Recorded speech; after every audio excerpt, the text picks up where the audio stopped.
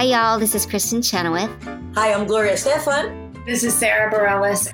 Hi, I'm Patti LuPone. This is Lin-Manuel Miranda. You're listening to the Broadway Podcast Network. Kevin, guess what? What, Rob? We now have over 50 iTunes reviews. Huzzah! Huzzah! Indeed! We are climbing those iTunes rating charts. That's amazing. How do we climb even higher? Can you take me high enough? Little Rock of Ages for you. Do you know I like that you took it up so high too? You didn't even went right to the tenor place. I was going to do no Robert Goulet. No. Can you take me high enough? Thanks for coming out tonight. Ooh, and my falsetto there. Thank you. And a little Sergio Franchi? Yeah, a little Sergio. It's never over. Much like the 24-hour buffet down in the lobby of the Dunes Casino. Me and Sid the Caesar. 2 nights only at the Mirage. Sorry.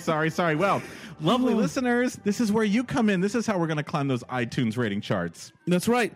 Lovely listeners, if you love us, would you go to iTunes, click on the iTunes store, search for Behind the Curtain, Broadway's Living Legends. Then click on Ratings and Reviews. Under the Customer Reviews, click Write a Review. Then let us know what you think from 1 to 5 stars. That's right. And you can leave comments, too, like, Kevin Thomas is a god. Or, Rob, who the hell is Hervé Villachez? Who is Hervé? Via? Oh my God! I fell for it again. You fell for it. That wasn't even the the man script. has never done one musical in his entire life, and he gets mentioned more than Stephen Right, Sondheim. but I love him from James the Bond. Okay, anyway, guys, help us out, Please. Thanks, everyone. And I'm Kevin David Thomas. And this is Behind the Curtain, Broadway's Living Legends. Don't forget to follow us on Twitter at Broadway Curtain, and make sure to join our Facebook page at Behind the Curtain, Broadway's Living Legends. And go ahead and follow us on Instagram at Broadway Curtain Podcast. Plus, you can always listen to our podcasts on Broadway World and Stitcher. Ooh. Today's guest is one of the most respected actors working in the industry. His career has included plays, musicals, film, television. He is as comfortable bringing life to the words of Shakespeare and Chekhov as he is with the words of Neil Simon or August Wilson. Most of our listeners would recognize his powerful voice from the original cast recordings of Caroline or Change, which, yes, listeners, you know, is one of my all-time favorites, one of my all-time favorite shows. And yes, I am excited that he's here right now. And The Life, for which he won a Tony Award. To tell us what it was like to work with Cy Coleman, Janine Tesori, George Wolfe, and what it's like to be the head of the Cooper acting dynasty, here is Chuck Cooper. Wow. Welcome. That is an intro. God. Man, yeah, we're excited. Man. It is a life, though, Char. My goodness. Yeah, it has. It is unfurled far faster than I would ever have imagined. But yeah. Here we are. It looks like I might have a career. I think so. I think it's done. I think you've done pretty well. I'm thinking. I think it's starting to sink in. I mean, I was going to.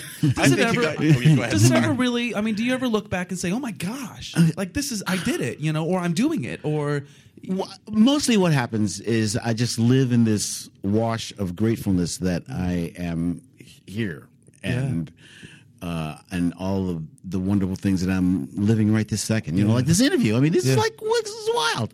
You know. We have wanted you for the longest time. When we started the podcast about a year ago, and you were one of the first names on the list. We made a list of people we wanted. Yeah. Oh, man. Yeah. Okay, stop it. You're gonna give me the big head. Okay. So originally from Cleveland, Ohio. Cleveland. That's where I went to college. Yeah. Where'd you go to Cleveland? Baldwin Wallace. Baldwin Wallace. Yeah, on the west side. Okay. Yeah. Where are you from? Cleveland? On the east side. Cleveland is very segregated. There is black people on the east side, and white people on the west side. Yeah. So you didn't even have to tell me what side you was on. Lakewood. Right. Yeah. It's like that there. Yeah. It's weird, but yeah. So me, east side, John Adams High School, then went to Heights High School in Cleveland Heights. Yeah. Yeah. Nice. Yeah. And do you find an interest in theater even then in high school? I tell people that I kind of grew up in the theater because my father was an actor at Caramoo House in Cleveland, big Ohio. major theater. What There. was it called? It's called Caramoo. Caramoo House. Yeah. It is one of the oldest oldest community theaters in the country. Yeah. And it is a part of a settlement house, which was the first integrated settlement house in the country. Wow. And it has quite a history and legacy about it. And my father acted there in productions in their community theater pieces. And so I went. The settlement house has a nursery school. And I went to nursery school there. Oh my gosh! My godmother was a nursery school teacher, and my father. Yes, I got in for free or whatever. And so I went to school. I went to nursery school in the theater. And he's a singer. I mean, he sang with the Robert Shaw Chorale, right? Boy, you did your homework. Well, I know. I just I see things and I take note. That's Well, because deep. that's kind of epic. I mean, the Robert Shaw Chorale is like Yeah. a major singing group, Major. and classic too, like classical music too. My treasured music are the choral pieces that he sang with that chorale. That in my library. Oh, yeah. So my father sang with Robert Shaw. Went down to sing with Pablo Casals and Festival Casals, and he had a gorgeous. All the guys, it was mostly guys. His brothers, only had uncles. Yeah. But except for my Aunt Rosie, forgot your Aunt Rosie. I'm sorry. They all sang. Everybody in our family sang. Huh. And when you go to a family union, you got to bring it. Yeah. Yeah, I see that. When you go to family reunions, it's a big sing-along. Is that right? Yeah. Oh, I'd love to sit in on that. Back in the day, we haven't had one in a long time, too long. But when I was coming up, we had them all the time. And what's your favorite type of music to listen to? Back then, when you were growing up. Back then, when I was growing up, famous singers. It was all the Motown. Mm-hmm. Okay, so that was like a cornucopia of wonderfulness. Yeah. But then I also got Sarah Vaughan, I got Ella, I got Tony Bennett and Mel Torme, and of course Sammy Davis Jr. Oh yeah. The great Sammy Davis. The Jr. great, Yeah. all just a moment of silence. That's for Sammy. Yeah. I like that. One of the best. One of the best to see live, and left us far too young. Oh my God! Far too young. Quadruple Lemony threat. I mean, there's nothing he couldn't do. Yeah. Oh, truly. Yeah. And he and dedicated. We talked to Charles Strauss about him, and when he did Golden Boy, he stayed with it for years. I mean, he did it in the United States, did it in London. Yeah. That's dedication. Yeah, look on YouTube and hear any of his renditions of anything. Old Man River, I Gotta Be Me, anything.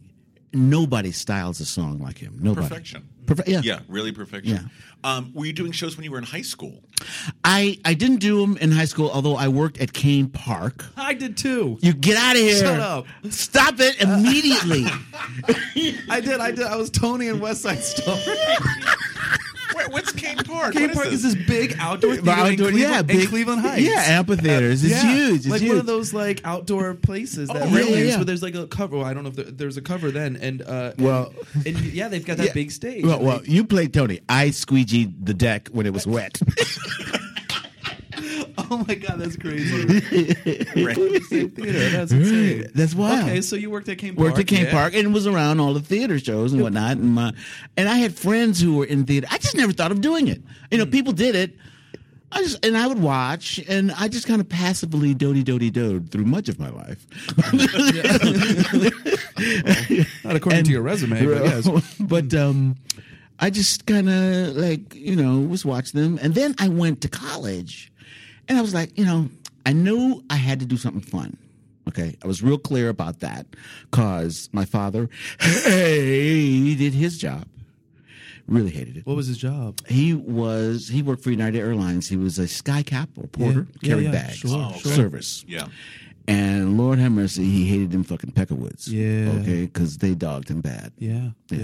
My father got dogged bad anyway. Well, he was a black man in America, so in a certain time period. In a certain time period too. Yeah. Right.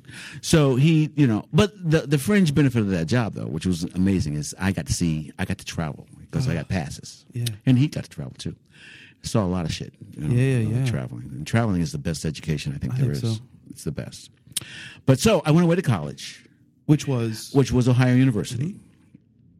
and knew I had to have fun because my father hated his job. And get to freshman orientation, and I'm like, I think I'll be a disc jockey. Yeah. Because you could play records all day, and then that would be fun, right? Yeah. So, but I get to freshman orientation and have a little questionnaire, what are your interests? And I said, I sang in the choir in high school and la, la, la. And my advisor just happened to be Stan, I think his last name is Lee, who was the lighting designer in the School of Theater. Little did I know that as many students as they steer towards their department, they get funded for. But nevertheless, he gently steered me to the theater department. Over there. He's like, kicked me into the theater department, where I was like, the freshman track was like, movement 101, voice 101. I'm like, this is cool. I can do this. Yeah. This is easy. Yeah. I don't have to read anything. He's like, really? No, it's terrible. Yeah. But it was easy. It was fun. Yeah. So That's what you wanted. Yeah. And so I got into the theater track, and I didn't suck. Yeah. I kept not sucking. Yeah. And so audition, they called me brash because, the good thing was I didn't know what a good program it was. I had no fucking clue. I was just doty-doing doty. Yeah. Yeah. And I doty-doty-doed into that and got in, and they trained me. Or they gave me the soil from which my training and experience would grow. Yeah. And so I'm very grateful for that. And then I moved to New York. I had a whole slew of classmates that had gone before me. And this is deep. I got my equity card the first month I was here. Huh. Wow. I got a job like the first week I was here. What year was that? What'd you say? That was the bicentennial year, 76. Yeah, okay. Now, the first job I got was like a narrator at this like puppet show. I had a friend who I was friends with all the ladies in the dance department. Nice. And back in school. And when I got here, a dancer friend, needed this narrator for this puppet show, non-equity. It was a gig, but it was a gig, right? Yeah. So I was doing that, and then another friend who had gotten into at that point it was called PART, Performing Arts Repertory Theater, but it is now TheaterWorks USA. Oh, of course. Oh, yeah, TheaterWorks. Yeah, right. Charlie Hull, Jay Harnick. Yeah. So another upperclassman got me an audition for a PART show. This is like maybe 3 weeks in getting here. I get the job. I go out on tour in an equity children's theater show. Huh. Yeah. Bam. Slam, bam, diggy, bam. Pow. Yeah. I was like, oh, this shit is easy. No.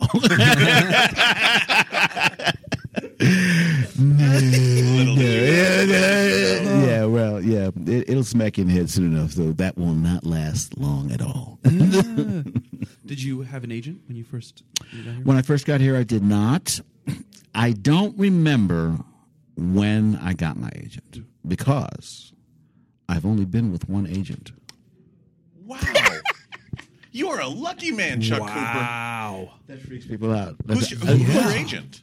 My agent now the name it has morphed slightly Yes, as business has morphed.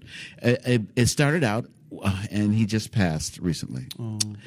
It started out as Monty Silver. Wow. Monty Silver was my first agent. How has the audition process changed from when you first started to now?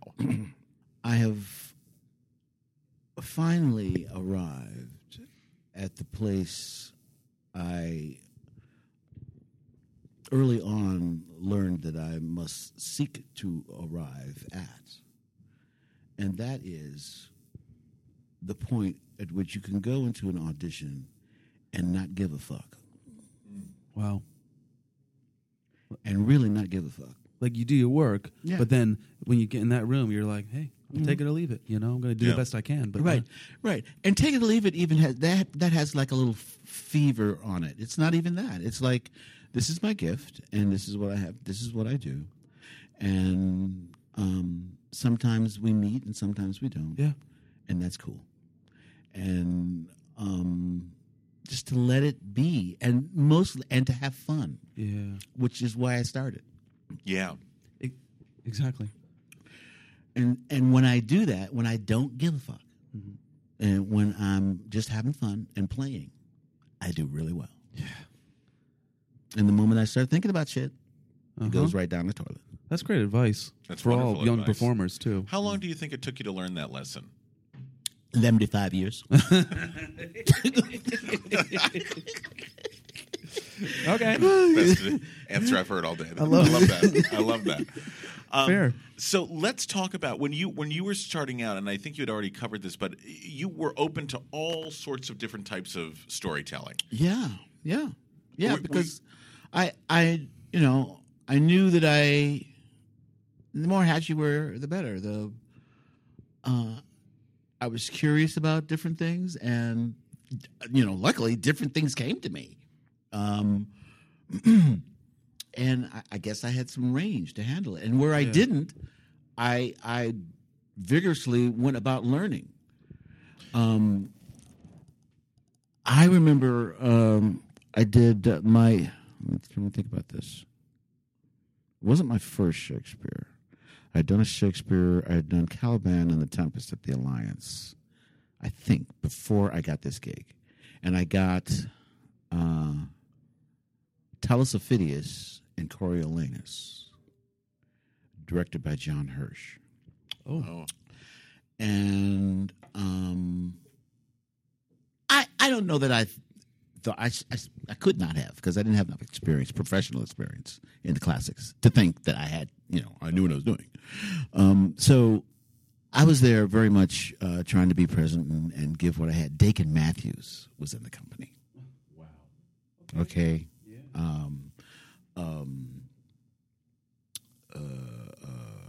Byron Jennings was Coriolanus. Okay. So there's some you could learn a little there, I suppose. Everyone could. This was my master class. Yeah. In how to do Shakespeare. John Hirsch, Byron Jennings, Dakin Matthews. So I just sat there like a sponge and just listened. And I can remember sessions with John where we would go through my text word by word. And I never had so much fun in my life.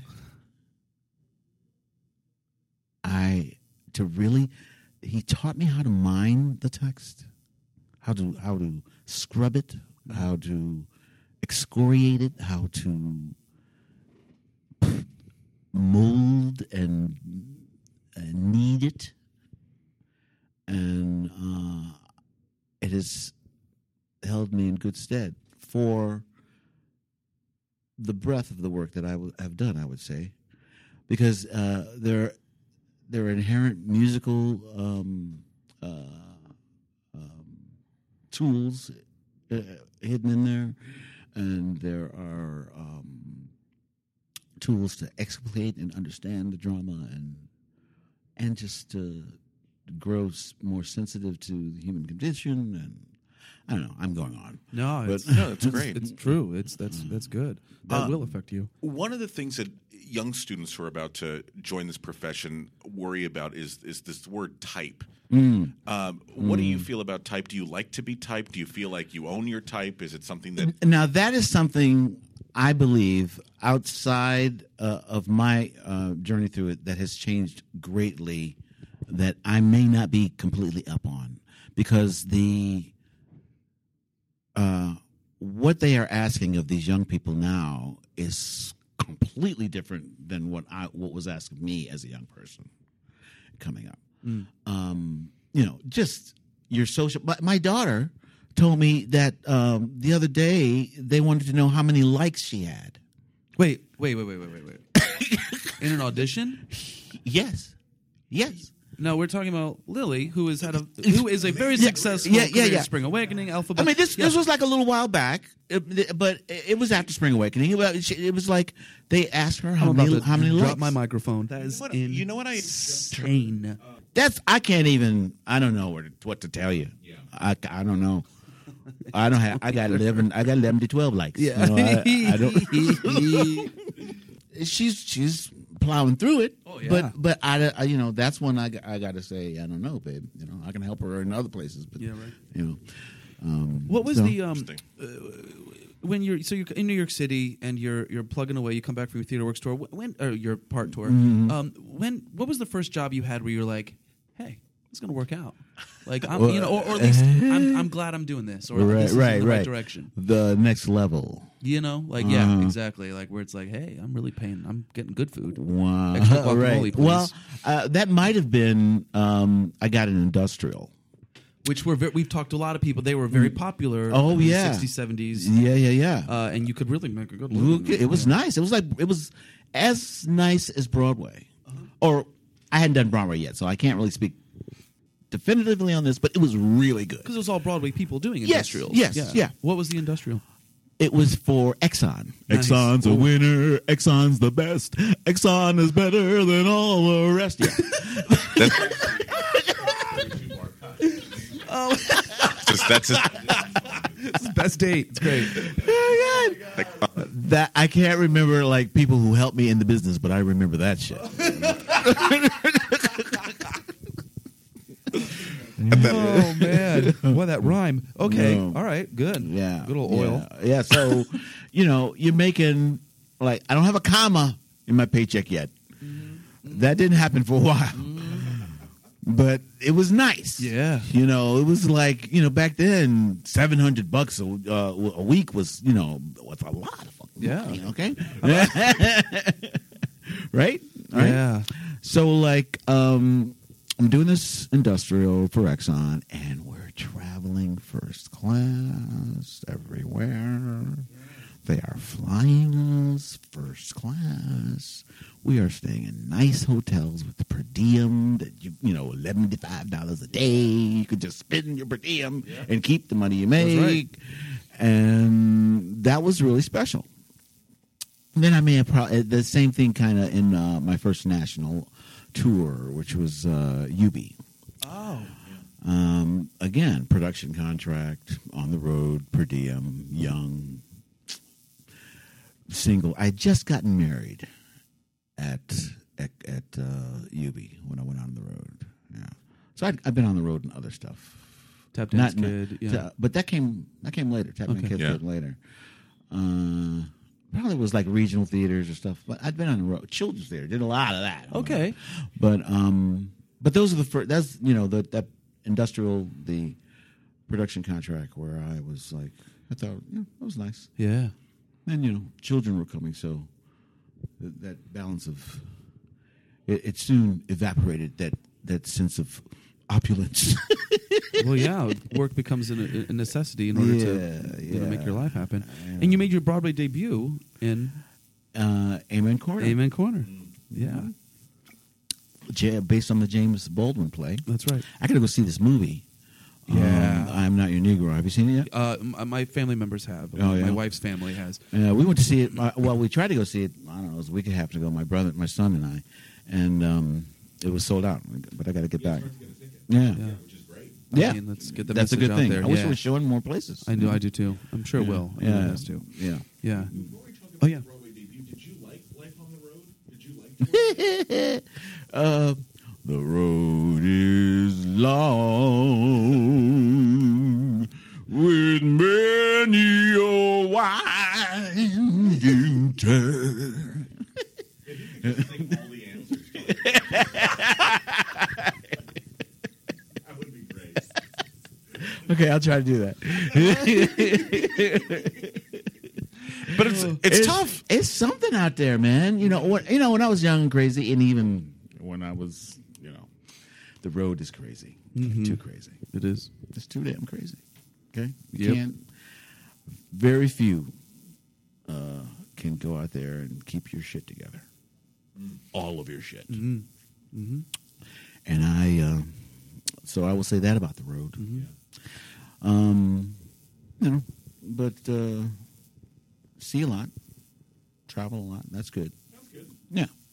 So let's go back to Nothing's all one thing. that Broadway debut Yes. with Ruth Brown, right? The Ruth Brown. Yeah. Tell us about what it's like to work with the Ruth Brown. She was just Ruth. She was like somehow, how she's like She was like, you know how they say like a smallest particle of like a black hole is like so dense that it's like really, really heavy. Ruth was like that, only it was light. She was dense with light. And so when she would sing, it would be this illuminating thing where a note would just expand, keep expanding every time it came out of her mouth. I just watch her and see where she sang from, because people say the center or the place from which you sing can be slightly different in every person. And as I watched her sing, you could say that it was like so deep, such a familiar, deep, hurtful, loving, wonderful place of just great character and great dignity and great.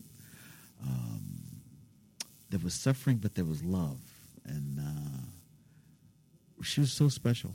I'll never forget her. Miss Ruth Brown. Yeah. Post some clips for our younger listeners. Yeah. Yeah. Wow. Very, very special. Oh, yeah. Doing your first Broadway show, intimidated by working with this is what they call the higher level? Again, so much of my life I went through do that I got in the show, and I was like, okay, well, this is Broadway. Let's see what this is. Yeah. And I'm up there with Retta Hughes and Roger Robinson and the late Keith Amos. He died shortly after that show. And Helena Joyce Wright, Helena, and and my big brother Jeffrey Thompson was like my understudy, which was like so weird. And oh man, that company was a great company. It was full of. What do you like out of a director? What to you is a successful actor-director collaboration or relationship? Where I feel safe in the room, so I can play, and a person who I feel safe with, and a person who can succinctly speak on the concept of either the given situation or the artistic goal or some aspect that falls within their purview to speak on, with clarity and eloquence, hopefully, and maybe even a little inspiration. Can you think of any director specifically where you felt that was all achieved? Mm-hmm. Ruben Santiago Hudson. Who directed you in? Who directed me many times. And Jitney, Down at Two Rivers. Oh, yeah. 2 Trains Running, Piano Lesson. Yeah. Valerie Curtis Newton is definitely one. Donnie Scardino. Yeah. Who else? Michael Blakemore.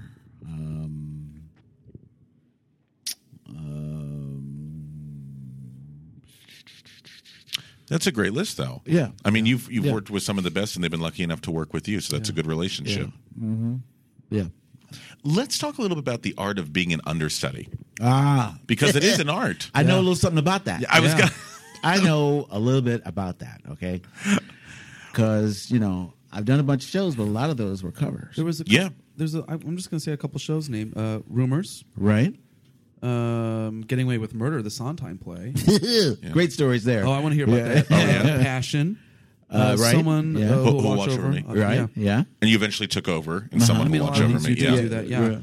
How do you navigate that? That is the toughest job in show business. I think so. And it's also the greatest training ground. Because the great thing about covering is you can steal the good shit and you can leave the other shit.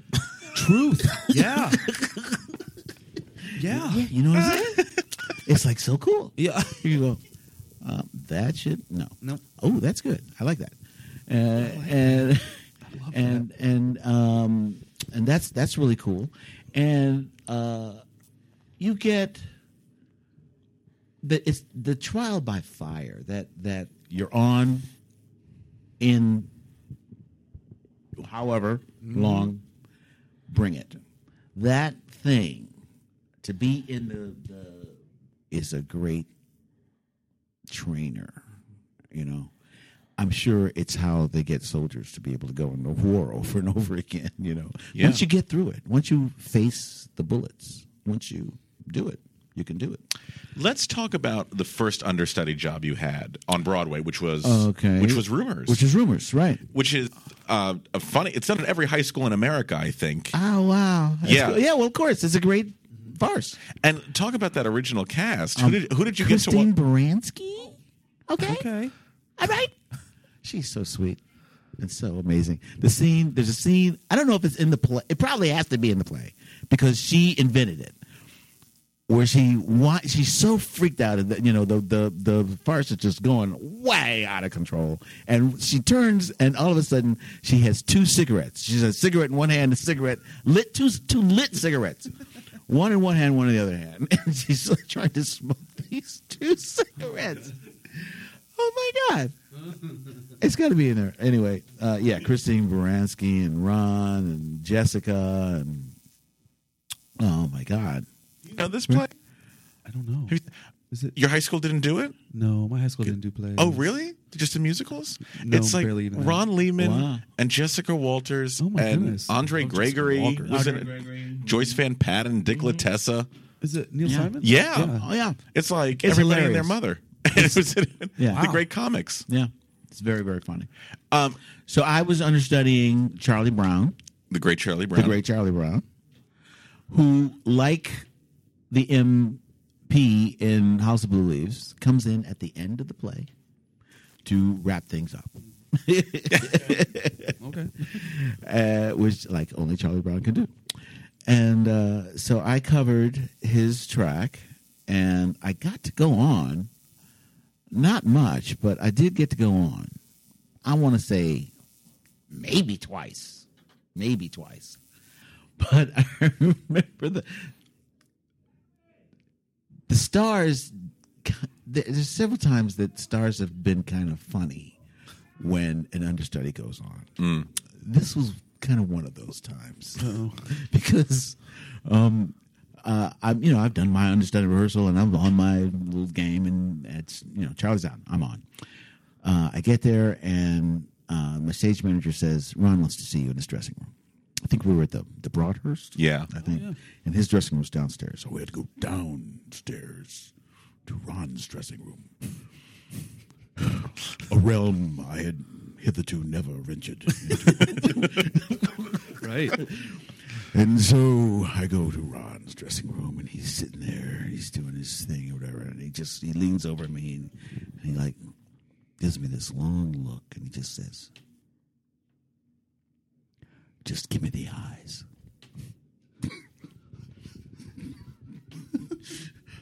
Yes, Mr. Lehman. Okay. Just give me the eyes. Just give me the eyes. Good pep talk. Thank you so much. I needed that Yeah. before I go on Broadway for the first time. That wasn't enough. Oh my goodness. Right. So, when I went on I was covering James McDaniel and Someone Who'll Watch Over Me. Mm-hmm.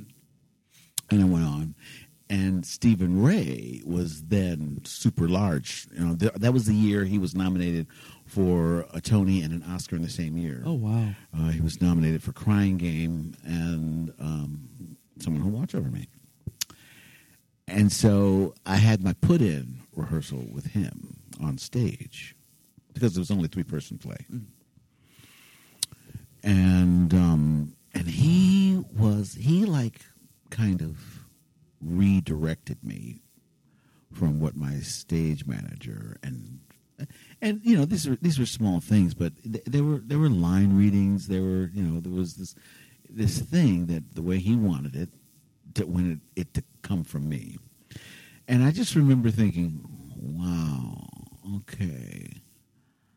I'm not sure why he needs it that way, but I can certainly be fine with giving it to him that way, and that's fine. But I want to remember this, because this, I'm feeling, is not exactly how I would like to be talking to someone who is coming into a show and into a play. Yeah. To work with them. And so I listened and jumped through the hoops and did whatever it was. And as I say, it was no deep thing. It was just a negation of what I thought I was bringing. Right. And so, that's just two of the odd times. Other times it's been fun. I covered 5 tracks in Passion. I was a swinger. I swung. Yeah. Now that's truly the hardest gig. Because standing by is fun. Because back in the day, you could just call in. Right. You didn't even have to show up at the theater. Nice. You could just call at 7:30. Is anybody out? Nope. Okay, see ya. Bye. But then it got worse than that. So I'm swinging. And you had to show up because anybody could be out. I'm covering at least 5 tracks. I'm sure I went on for 4 of the 5. The Soldiers. Yeah. And Passion. And so I'm covering like 2 tenor tracks and 3 baritone tracks because you got to learn. The voices. And this is Sondheim. This is like not the easiest. This is Sondheim. The Stephen Sondheim. And he don't write no easy shit. No. It's all beautiful. It's beautiful. Yeah. But so I'd learn that, and then I had to learn their track. What bed they moved, what chair they moved, what So I had a book for each one, and la la la. I mean that was like really helps you break things down. If you break it down and you're having trouble with it, that means you need to break it down some more. And if you're having trouble with it, you break it down some more until you get it. Wow. It's terrifying. I would be terrified. It is one of the hardest jobs on Broadway. Well, you understudied too, right? I've only understudied. I've never swung, but It's understudying. I relate to but you never swung. Yeah. No, never. I mean, it's so hard. I mean, it is, especially a new show where they might be changing stuff in rehearsals, and you're like, wait, okay, now you're not moving stage left, you're moving stage right. Okay, And nowadays with all the pneumatics, you don't get a whole hell of a lot of rehearsal. Maybe you put in, maybe with the elements, the lights, the costumes, and the set pieces flinging by. In Passion, they had these huge fucking panels that would go, on these, winches from control down the basement on computer.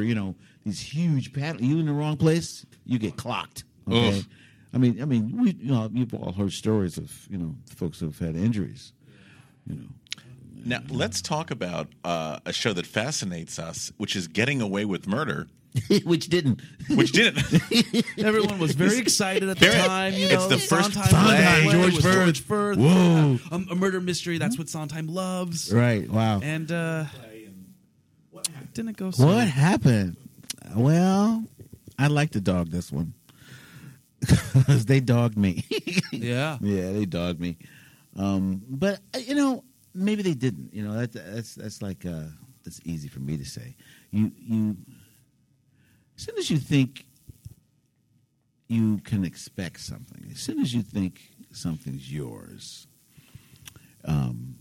you can be corrected on that. The universe will correct your ass. Go, no, that was not for you. And so I'm doing the show. How can I forget this name on the director's list? Jack O'Brien. Oh, yeah. We had a great time out at the Oak Globe. And it was wonderful. I thought, it was fun. So we were going to transfer. Oh, boy, we're going to transfer. This might have been the first time that I had done an out-of-town on a show. Maybe. I don't know. Anyway, I'm expecting, we're back in the city. We did our run. I'm expecting, I should be hearing my people should be hearing from their people at any time, and it never happened. And then I see the marquee goes up. They didn't have the names of the actors. The marquee went up, and I thought, what is up? So I call my agent. They make a call. They're making a change. They're going with Frankie Faison for my part because our producer, Roger Berlin, this phrase was coined, and I'll never forget it. They wanted to up the marquee ante by getting stars. They replaced Becky Baker with Christy Ebersol, and they replaced me with Frankie Faison. The rest of the company were apparently big enough stars. Terry Mann and John Rubinstein. John Rubinstein. I'll get a great story about that later. So I get the call, and I'm not in it. And I just went, wow, that's deep. Had to be with that for a minute. And then at this point, I've got how many kids? Let me see. Eddie went, so it's at least Eddie and Alex. I'm not sure Lily was born yet. It might have been just Eddie and Alex. I got 2 kids. Yeah. And I'm like, well, okay, let me see if I can cover. So I call my people to call their people. And he says, Chuck would like to cover. I know the part. Hello, I created it. And they say, okay, fine. And so that was a piece of Eating Crow that still sticks a bit. But, when I think about, it's all perspective. It's all perspective. Because, I'm getting paid to play Let's Pretend. And my father certainly had many things happen on his job that were far worse than that. So, it's all perspective. So I understudy. And, what happened? The first thing happened was they moved the set from San Diego to New York. Someone didn't measure something. The set is 6 to 8 feet too big for the theater that we go into. So and now you're like can watch everything happen because you're the understudy, so right. You're like observing the shenanigans. Totally, which is kind of the best thing, Okay, the set's too big. Right. Set's too big. So to solve this problem, the set the portion of the set that is too big is like an elevator. And scenes happen in the elevator that people could see in San Diego, but no longer can see because the fucking elevator's in the wings. So they install cameras on the set in the elevator set scene and put TV screens on the proscenium. And don't you know they had folks coming up in there playing Broadway places to watch TV? Yeah, they did. What? If you don't know the play, the elevator's pretty pivotal. Yes. To what goes on in the That was the solution. Oh my goodness. Yeah. True You story. watched it on a monitor? True story. If I'm lying, I'm flying. Yeah, man. So they had the TV monitors and people watched the elevator scenes on TV. And if that wasn't bad enough, and then one night, this was hilarious. I was up in my dressing room. I did not witness this. I only heard this over the squawk box, and witnessed the fallout afterwards. Oh, but at the end of the first act, John Rubinstein, who plays the doctor, the shrink. The premise is he's a shrink and his patients are the 7 deadly sins, or they're all the 7 deadly sins. That's it. And he's the shrink, and he, and over the course of the first act, he just gets tired of these whiny, crazy people. And in a fantasy, at the end of the first act, he's supposed to take out, unbeknownst to the audience that it's a fantasy, takes out a revolver and shoots them all. They're all on stage, and he just shoots them all. Well, one night the revolver didn't work, so John Rubinstein ran around the stage strangling everybody. They just waited for it. They waited for it, you know. They some would feign running from him, you know. By the time he got to Candace Chappelle, she just fainted dead away. He strangled them. That's genius. It's taking forever, too. Oh my God, we're on the Squawk You're like, Box. what is We're going listening on? to the show. Like, that's not the show. Wait a minute. Whoa, what happened? Whoa, what? You know that moment when, like, you know something changes in the show, Yeah, and yeah. it's like the record Rhythm- stops. Yeah, You're yeah. It's like, you know, something's wrong with the world. Oh, You know? yeah, it feels that way. That's hysterical. Yeah, man. love And this that. show doesn't run very long though, so in and out, right? What's that? In and out, right? Yeah. It didn't. Yep. It was, Oh was no, not, man! It was not a hit. like 5 minutes. I mean, it was slam bam. Thank you, man. Now, we think this is very cool on your resume. So you do understudy, cover, then featured at a Tony Award. How about that? Like, bam. I mean, you had been working. I'm fascinated by this as well because The Life didn't just start in '97. It started in 1990 off Broadway, Yeah, right? yeah. So, like, that's quite a gestation period for a piece. No kidding. That you auditioned for it, and then you had been working on it. Is there? Auditioned for it I mean, before all when of we these. did it at the West Beth. What year was that? 90, you said? 90, I think. Yeah. It was like 10 years or almost 10 years. Well, it was 96, 97, so 7 years? Yeah, yeah, yeah. It might. I'm thinking it's a little bit longer than that, but Yeah, sure. I'm gonna check that shit out. Whatever. So 90, we auditioned. Oh my God, it's a beautiful sunny day. We get at that time, like you get the call on our beeper or something, and you service, right? So we go down.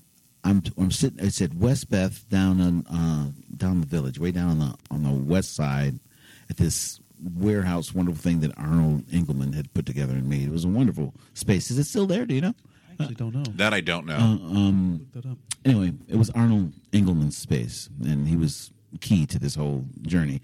But anyway, I'm sitting there with Lilius White and Pamela Isaacs, as I recall. There may have been other folks there, and we're sitting there, and we kind of got our lips poked out because we're down there, and we're like, these white people got us down here in the middle of nowhere playing pimps and whores. The fuck is that about? Right? Yeah. What the fuck they know about some pimps and some whores, and why we got to be pimps and whores? And so we dealt with that for a minute, and then as we all going on. Now Lil had done Barnum with Cy. Yeah. So she wouldn't audition, really, I don't think. She was just like hanging out or something. I know he loved her. I mean, he Yeah. loved her. Oh, yeah. Oh, yeah. Yeah. Yeah, yeah. Well, what's not to love? Yeah, exactly. Anyway, I go in. I'm by myself. I go in. I sing for Cy Coleman and Joe Layton. Right, who was the original director? Yeah. And Cy comes up. He goes, and Cy comes up and moves the guy off the piano and plays, I think it was like Don't Take Much. He says, just sing a little bit of this for me. He says, Don't take much, and he works it out. And so Cy's playing for me. And I'll never forget looking down at Cy's hands because he has these stubby little hands and these little fingers, short fingers. I'm like, how is this sound coming out of this piano with those hands? And so I sing the thing that he taught me, and I get the gig. And it was amazing. I'm there, first of all, Lilius White, Pamela Isaacs. It's a really huge loss that right after that show, Pamela Isaacs went away because, oh my God, actress, singer extraordinaire. Just an amazing, amazing instrument she had. Yeah. And we all know Miss Lilius White. Yeah. And so we did this thing down at Westbeth, and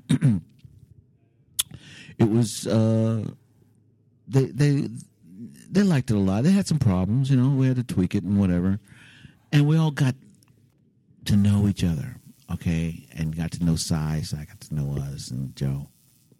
Cy Coleman stayed with Sharon Washington, Lilius White, and Pamela Isaacs and myself through 7 or 8 years, and a different director, from Joe Layton to Michael Blakemore. Cy Coleman always called, when he was doing a backers audition, he would always call us up, ask us if we would do it. He always paid us. Wow. And, it got to be, we were like, this shit ain't happening. If Cy Coleman can't get a show Well, right. up, then it ain't happening, right? It was, yeah. It was, yeah. Mr. City of Angels, Mr. Exactly. Barnum, blah, blah, blah. Sweet charity. Yeah. Right. Sweet charity. So we just went, okay, well, if they want to pay us to go sing these songs, and they were great songs, and so the longer you sing a song, the more you own it, the more, So we've been singing those songs for 7 years before we went to Broadway. So, listening to Lilius White sing The Oldest Profession, I have heard her sing that song a lot. Okay? A lot. I have never heard her sing it the same way twice. Huh. And it has always gotten better every time I've heard it. Yep. And she just got it like that. And oh my God, I was freaked out. Because I had to sing after her. Her song, her big number. Well, one of her big numbers. She had many. Yeah. But that one came really. I enter on the heels of that song. When the applause dies enough, I enter. And so having to sing after her was like, oh my God. Well, But singing, it was again. It was good training. It was good because like, what the fuck? Yeah. I got some shit. That's right. What was that Tony Awards experience like? How That was awesome. Was that Okay. your first Tony Awards going to Oh, yeah. well, obviously performing, but like Totally. Yeah. Totally my first. Okay, here's how it was. I wasn't really paying attention. As I've told you before, I was doing. The show was up. Everybody knew it was May. Everybody knew Tony Awards come on. I know this now. I didn't know this then. I didn't pay any attention. We just happened to be recording the cast album the day the nominations came out. So I get up. I get to work.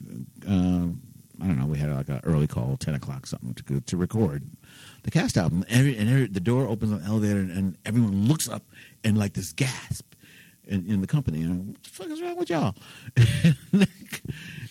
They say, you got nominated. I'm like, what? I got nominated for a Tony. Because, oh yeah, I'm on Broadway. Oh God, you can get nominated for a Tony when you're on Broadway. yeah. And it happened to me.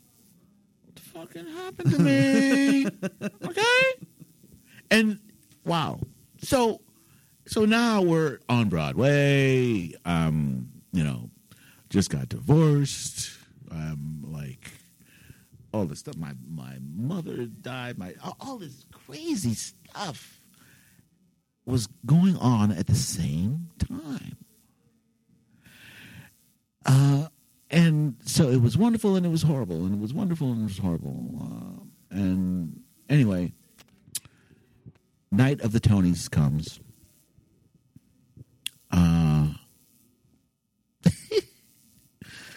Who do I take to the Tonys? Okay, I'm seeing a lady. I'd lived with my ex-wife for 14 years. Who do I sit next to me while I sit there and get my Tony? My father was in town. Who do I go to the Tonys with? So I decide I'm going to take my son. I took my son, Eddie. And my son, Eddie, and I sat there in, I don't know, 4th row, Radio City Music Hall. And that was so cool. My father was up in the balcony. Oh, wow. Yeah, my father saw me win a Tony. That's beautiful. Yeah, man. And my son. And my other 2 kids who were watching at home. Yeah. Yeah, it's time. Caroline or Change. Oh, Caroline or dude. Change has got to be one of my favorite musicals. No kidding. Yeah, and for real, I saw it off Broadway at the Public, which you were in. Oh. I never got to see it on Broadway because I was on tour with Les Mis at the time, but cool. I saw it at the Amundsen, which you came in to do as well. Right. How did that get into your orbit? What was that experience like? And I'd love to hear a little bit about Janine Tesori. Oh, my Janine. Yeah. Because you put your mark on that role. I mean, that is all you. Well, thank you. That's Janine and George and I mean, Tony. you could tell it was a collaborative effort. I mean, like the... Yeah. Okay, when do you get to work with George Wolfe, Right. Tony Kushner, and Janine Tesori? On a musical. I mean, like... But that feels like a play, really. Right. You know what I mean? Well, like yeah. Yes. Right. Well, it is. It's what it is. It's a sung-through opera is what it is. I agree. It is like...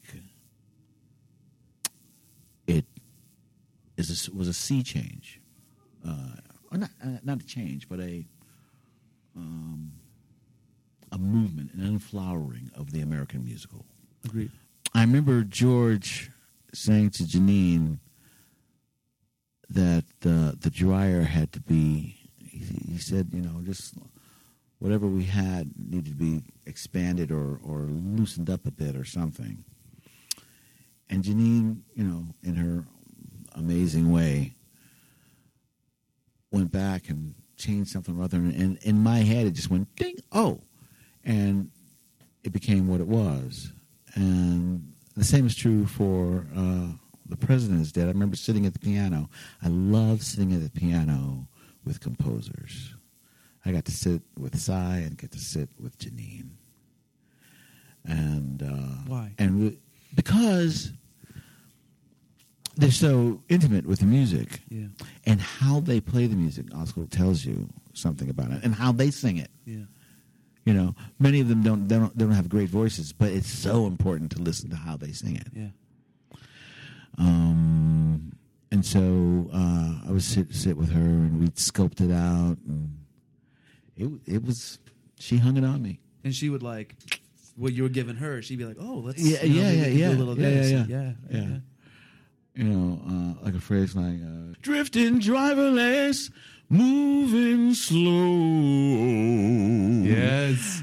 I remember the day we discovered that. We're sitting. She said, "Drifting driverless, moving slow," or something, and I said, "Drifting driverless, moving slow," and we were like, "Yeah." Oh, Yeah, that's good. I dreamed a dream of days to come, where sponsorship is high and money is forthcoming. That's beautiful, Kevin. I really added a voice onto that one, too. I really was trying to go for something there. Listeners, we love creating this podcast, but it does cost money. Please don't make me sell my Angel record. Oh my gosh, the original cast recording of Angel. That nobody has. Nobody has it. If you like what we are doing and want us to keep doing more of it, please head over to patreon.com. What? That's PATREON.com. Pat Rion.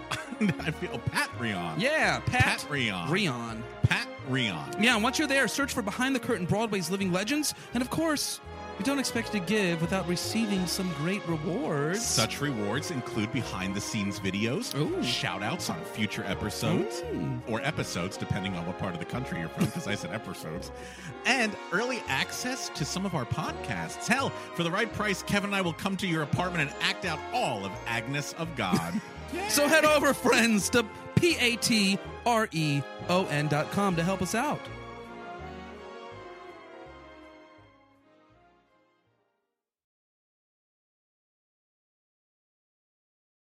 Have you ever wondered how your favorite performer actually feels?